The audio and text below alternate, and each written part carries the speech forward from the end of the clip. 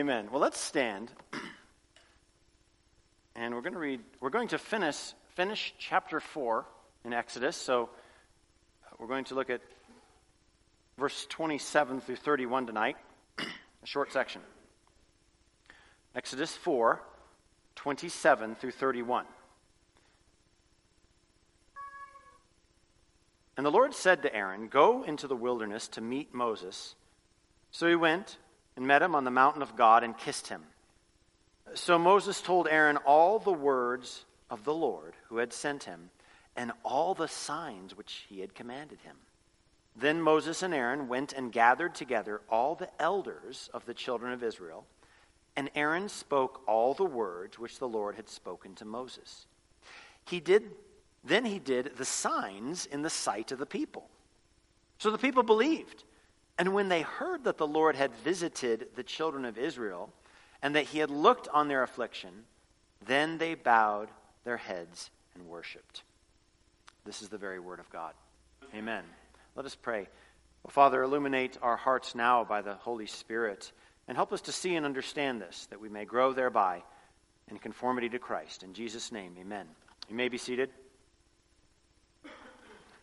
Well, this theme, it seems to be what the Spirit of God has for us today, where the work and truth of God is imparted to his people, and the people respond. We've heard that over and over again today.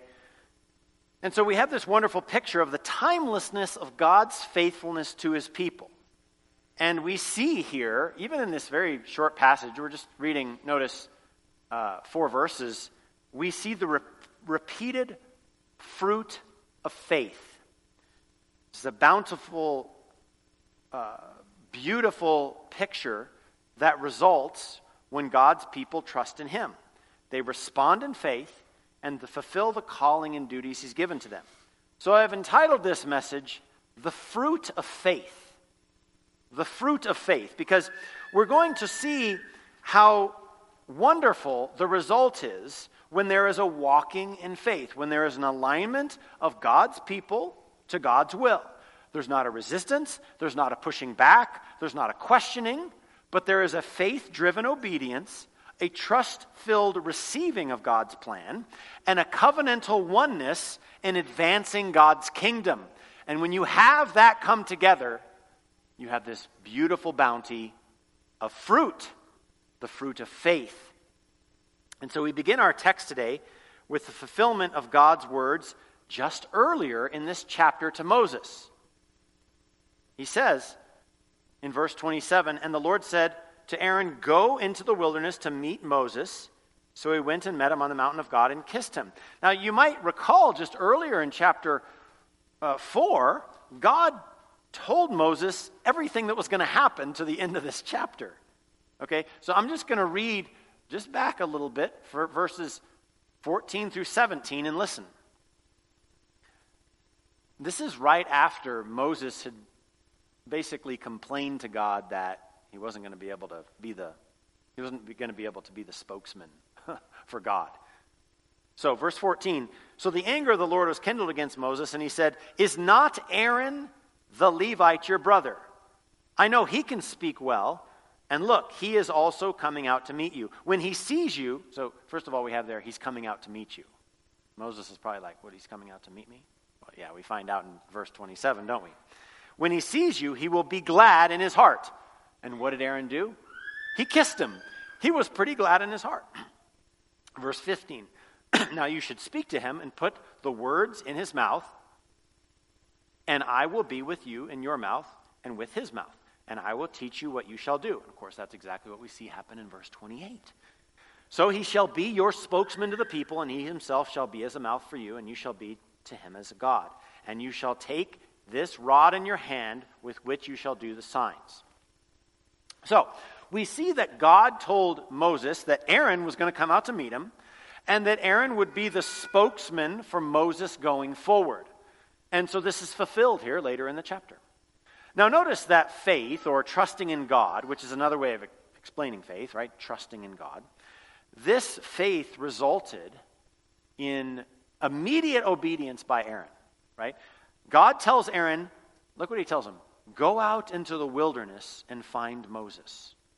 Now, if God told us that, we might have some questions. It's like God says, Mr. Galenik, Mr. Bringy is somewhere in Elbert County. Just go find him. We might be like, question. It reminds me of the time when Pastor Swanson, I think Chad left the keys to Pastor Swanson somewhere at the Denver airport, and all he had was the clicker and had to go find a Camry somewhere at the Denver airport. And it was like 0 degrees. Yeah, I don't know how you did that. I would have just cried uncle, but praise be to God for your endurance, brother. But there was not a complaining by Aaron. God led him to Moses in the wilderness, didn't he?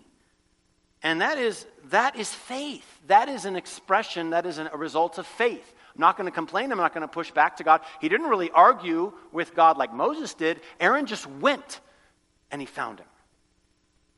Now, when when Aaron arrived at Moses, it says he kissed him. Now, this, we don't do this much today. Some men will kiss me, but it's pretty rare. But I think of it as like a modern day hug. Sometimes we do hug each other, don't we? Now, I don't give Pastor Swanson or Suiso a hug every single time I see them, although there are special times when God is doing something significant, or perhaps during certain heart-knitting, brotherly love expressed times when we do hug. We do embrace with mutual endearments. And this was certainly that time for Aaron and Moses. Aaron and Moses were both also rejoicing in God's guiding hand to bring them together. So it was more than that. This kiss was a token of brotherly affection, because they were jointly called to God's work together, to do something together. And this is what God's people do when they mutually edify one another. It expresses itself in love. So this is, of course, another fruit of faith. Working side by side with the saints of God is one of the most joyful things we get to do in this life. You know that? We can do all kinds of things in this life. But working together with brothers and sisters in Christ is one of the most joyful things that we get to do. Right? This is, as Ephesians 4 says, the body edifying itself in love. So next, we see Moses communicate to Aaron all that God has done. This is verse 28. So Moses told Aaron all the words of the Lord who had sent him and all the signs which he had commanded him. Again, a fruit of faith. For if we have received the love of our God, and we have this redemption, the life-giving work of the sinless Lamb of God in our lives, then our response is one of gratitude. It's a response to salvation. Being saved or rescued is our response of thankfulness, of gratitude, of love expressed to God. And this love and gratitude for God giving us life genuinely bubbles up inside of us so much that we cannot contain it, which you've already heard us brothers talk about earlier today. We have to speak about the deeds of God. This is kind of what Psalm 111 was talking about. And we also see it all over Scripture. We've talked about it in Psalm 119, right? Remember, with my lips I have declared all the judgments of your mouth. I will speak of your testimonies before kings, and I will not be ashamed. And as we said earlier this evening in Psalm 40, I have proclaimed the good news of the righteousness in the great assembly. Indeed, I do not restrain my lips. O Lord, you yourself know. And of course, Psalm 22. I declare your name to my brethren. In the midst of the assembly, I will praise you. So, we notice that Moses tells Aaron not just some of the things God has done, but it says he told him all of the words of the Lord. He told him the whole story. And so that's instructive to us. Whenever we have an opportunity to speak to a brother or sister about the works and the words of the Lord in our life, we should not hold back. Don't rush the story. In fact, we must take time and we must prioritize speaking the words of God, the works of God to one another. And remember, we actually talked about that this morning from 1 Peter 2. right? You are a chosen generation, a royal priesthood, a holy nation, his own special people, that you may proclaim the praises of him who called you out of darkness into his marvelous light. We must be proclaimers, proclaim the praises of him. We must. This is a must. This is not an optional bonus as a Christian. True faith, genuine faith within you will come out of you. You will be desirous to speak the things of God. So brothers and sisters, let's take time to talk about what God is doing. What God is doing in our hearts, what God is doing in our families, what God is doing in our lives, what God is doing in the community, what God's doing in the church. And, sometimes we get to do that. Sometimes we have fellowship. It's really what should be happening for the most part at Christian fellowship. But we get to do that. And we get to do that a lot of times also one-on-one. We get to do it in groups. But we share what the Lord is doing, and this is very important. And it's just a reminder to prioritize this type of speaking whenever we have time to talk to one another, right? Because our time is limited. God's given all of us 24 hours a day. We can talk about the weather, or we can talk about some interesting product you purchased from Walmart, but that's just so fleeting. Why not talk about the eternal work of our God, right? The heart-rending opportunities that God's given us to proclaim his praises. These are the most important things in our life. And children, I want to talk to you tonight.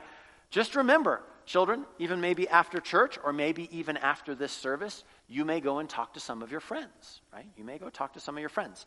But it's a great time to talk about God. Maybe what you're learning about God. Maybe what you read in God's Word. Maybe what God is teaching you. How God is growing you and building your faith. Children, these are great, great things to talk about and in fact to ask one another about what you are learning about God. Because we always need to be on guard for distractions. Right? The evil one will want to distract us by bringing in thoughts and even conversations among his people, God's people, about random, worthless things. And sometimes these random, worthless things can captivate us for some strange reason. Right? And so we just start talking about them. Consider, just as one example, when we talk about a baseball game or a hockey game or a movie or some random incident. It's not a sin. It's fine. But we're talking about fleeting things of the world, or we're talking about something that really won't impact anyone in the future. So we should not be dominated by these things. These events, these interesting artifacts should not dominate our conversations. God should dominate our conversations. God should be the subject of that which we converse about. Because as God's people, we need to talk about what God is doing, and we need to share what God is doing just like Moses did, and as we're going to see next, Aaron did as well. So remember, sharing about these things takes time. It takes time. We need to slow down and carve out time to proclaim the praises of him. Now notice this is exactly actually what Paul was doing in Acts 20 when he spoke of what God was doing. I'm going to read a short section from Acts 20 to you, and listen. From Miletus he sent to Ephesus and called for the elders of the church, and when they had come to him, he said to them, "You know from the first day that I came to Asia in what manners I always lived among you, serving the Lord with all humility, with many tears and trials which happened to me by the plotting of the Jews, how I kept back nothing that was helpful, but proclaimed it to you, and taught you publicly from house to house, testifying to the Jews, and also Greeks, repentance towards God and faith to our Lord Jesus Christ. And see, now I go bound in the Spirit to Jerusalem, not knowing the things that will happen there, except that the Holy Spirit testifies in every city, saying that chains and tribulations await me. But none of these things move me, nor do I count my life dear to myself, so that I may finish the race with joy and the ministry which I received from the Lord Jesus to testify the gospel of the grace of God. And indeed now I know that you all among whom I have gone preaching the kingdom of God will see my face no more. Therefore I testify to you this day that I am innocent of the blood of all men, for I have not shunned to declare to you the whole counsel of God. And so, it is the whole counsel of God, not holding anything back. See, Paul says, I'm not going to hold anything back from you. You're probably going to go die. So it's time to tell you everything. We need to relay it all, and we need to communicate all that God is doing in our lives. So when we talk to our brothers and sisters, we have to remember that we are all on the same team, right? And that the Holy Spirit of God is working through all of us. And here's what's amazing, as I mentioned this morning in the exhortation, when you hear of the work of God, let's say you hear someone else sharing the work of God, it's faith building to the body of Christ. So we have to do it. We don't want to miss these opportunities. Right? It's encouraging. It's faith building. I think when we hear a fantastic story from maybe of a Christian missionary, overseas, and some phenomenal things happen, we're encouraged by it. However, there's things going on right here among us. We are not accidentally in proximity to one another, are we? Right? It's not just random that I know Bethany and I know the Gallon-X and I live kind of close to Steve Craig. No, God has orchestrated all these things so that we can share, and His Holy Spirit works covenantally among us all in this body of Christ. So we have to do this. And this is a tremendous freedom and privilege we have to exalt our God in this way and build one another up to love and good works. This is how we do that, really. And so back to our story. In response to this, Aaron then understands everything that Moses told him about all the words of the Lord, and Aaron goes to tell the people of God. Again, we see the fruit of faith in verse 29. Then Moses and Aaron went and gathered together all the elders of the children of Israel. Aaron spoke all the words which the Lord had spoken to Moses. Then he did the signs in the sight of the people. So this is obedience, which is a product of faith. Obedience that Aaron communicated this. We actually saw this earlier. God commanded Moses to talk to all the people through the elders. And again, as we've spoken about before, don't think of this as like church pastor elders. These are elders, or kind of the heads of the families of the area. So this was probably many men that would be that would receive the information and then pass it on to their individual families and larger extended households. Right? So you might remember this from last chapter in Exodus 3:16, when God said, "Go and gather the elders of Israel together and say to them, the Lord God of your fathers, the God of Abraham, of Isaac, and of Jacob, appeared to me, saying, I have surely visited you, and you have seen what is done to you in Egypt." So probably remembering this, in obedience by faith, Aaron goes and tells the elders all the words the Lord had spoken to Moses. And then, of course, Moses does the signs in front of the people. Right? Again, exactly what God said would happen back in verse 17. You shall take this rod in your hand and you shall do the signs. Now, which signs is God referring to here? What signs did Moses do in front of the people? Do you remember? Well, he did a few things. We have his rod that turned into what? A snake. And then something else happened with Moses' hand. Do you remember? His hand became leprous.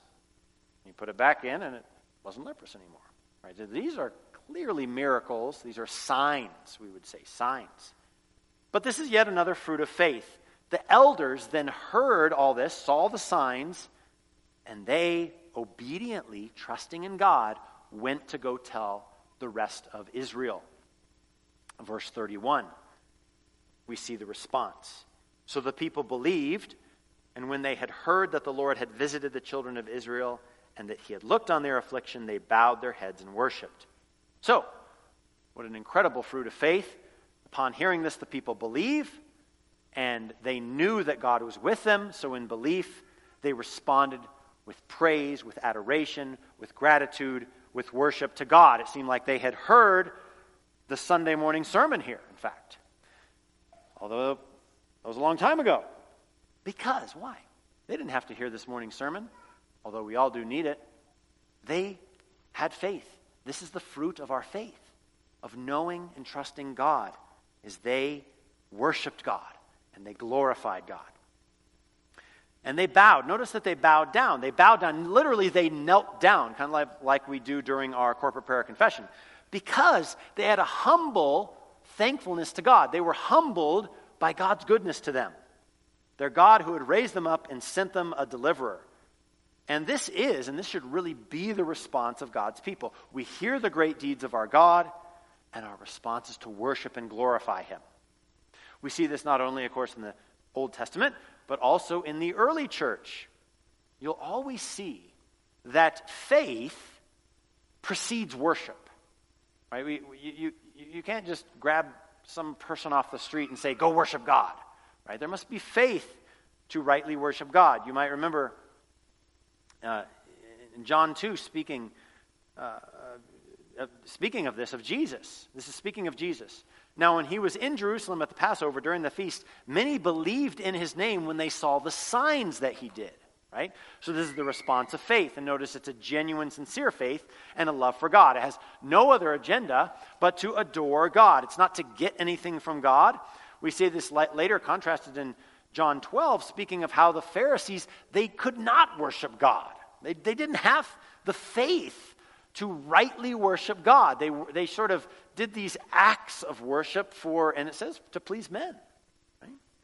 John 12:42 says, nevertheless, even among the rulers, many believed him, but because of the Pharisees, they did not confess him, lest they should be put out of the synagogue, for they loved the praise of men more than the praise of God. So we can see that perhaps a right worship and glorifying of God can be smothered when there is this exaltation for man over God. Right? They loved the praise of men more than the praise of God. And this is what we see, isn't it? God's glory on display. The truth of the saving gospel is revealed. And where you see faith, you see a right response of worship and reverence to God. But where there is no faith, there's no worship of God. Right? So it's like, I think Mr. Roach or somebody mentioned this morning, like only if we could see Broncos Stadium, singing some of these hymns. Well, that's not a worship for God, right? Because it's not an act done in faith unto God. But we can see that, like right here, like we saw this morning. So remember, as we consider these aspects, remember that the message of the cross is foolishness to those who are perishing. But to us who are being saved, it is the power of God. And this is because of the work of God. Now, anyone can be impressed by signs, wonders, miracles that are made up. But when there's a faith, when there is a belief, when there is a trust in God, it will rightly result in worship. And this is exactly what Jesus was explaining in the parable of the sower, which we read earlier. We read the parable of the sower and then kind of the Jesus' interpretation of the parable of the sower. Those who have faith, true, genuine, rooted faith, there is fruit. There is an abundance of joy. There is no worship of God. And that's what we read in Matthew 13:23. But he who received seed on the good ground is he who hears the word and understands it, and indeed bears fruit and produces. This is the fruit of faith, the right response of worship to our God. So in closing tonight, and in application for all of us, let us remember that we have been bestowed from God with exceedingly great and precious promises. And we cannot hide them. We cannot keep these promises to ourselves. We cannot, as Jesus said in Matthew, we cannot hide them under a bushel, right? We must share them. We cannot hide our light. We must corporately, as the people of God, we together are a city on a hill, shining our light, proclaiming the praise of him who called us out of darkness. And may with that, we not only proclaim it to the world, but fill our conversations, the time God has given us, not with idle words about the trite things of life, but about the incredible, life-transforming, salvific work of our God. And we must do that in faith. We must do that with a response of faith and bear forth the fruit of faith. Amen. Let's pray. Oh, Father in heaven, thank you for the fruit of faith. Thank you that our faith is not something that sits buried, but it produces forth these great works, this great fruit of proclaiming your truth, of declaring your righteousness, even as we've seen tonight, of obedience, of trusting in you. And that is fueled to our brothers and sisters to grow and increase our faith. Oh God, we thank you for your goodness in this way. Thank you for being a Father that ushers us perfectly to grow our faith so that you would receive all of the worship and glory that we have to give in this life. In Jesus' name, amen.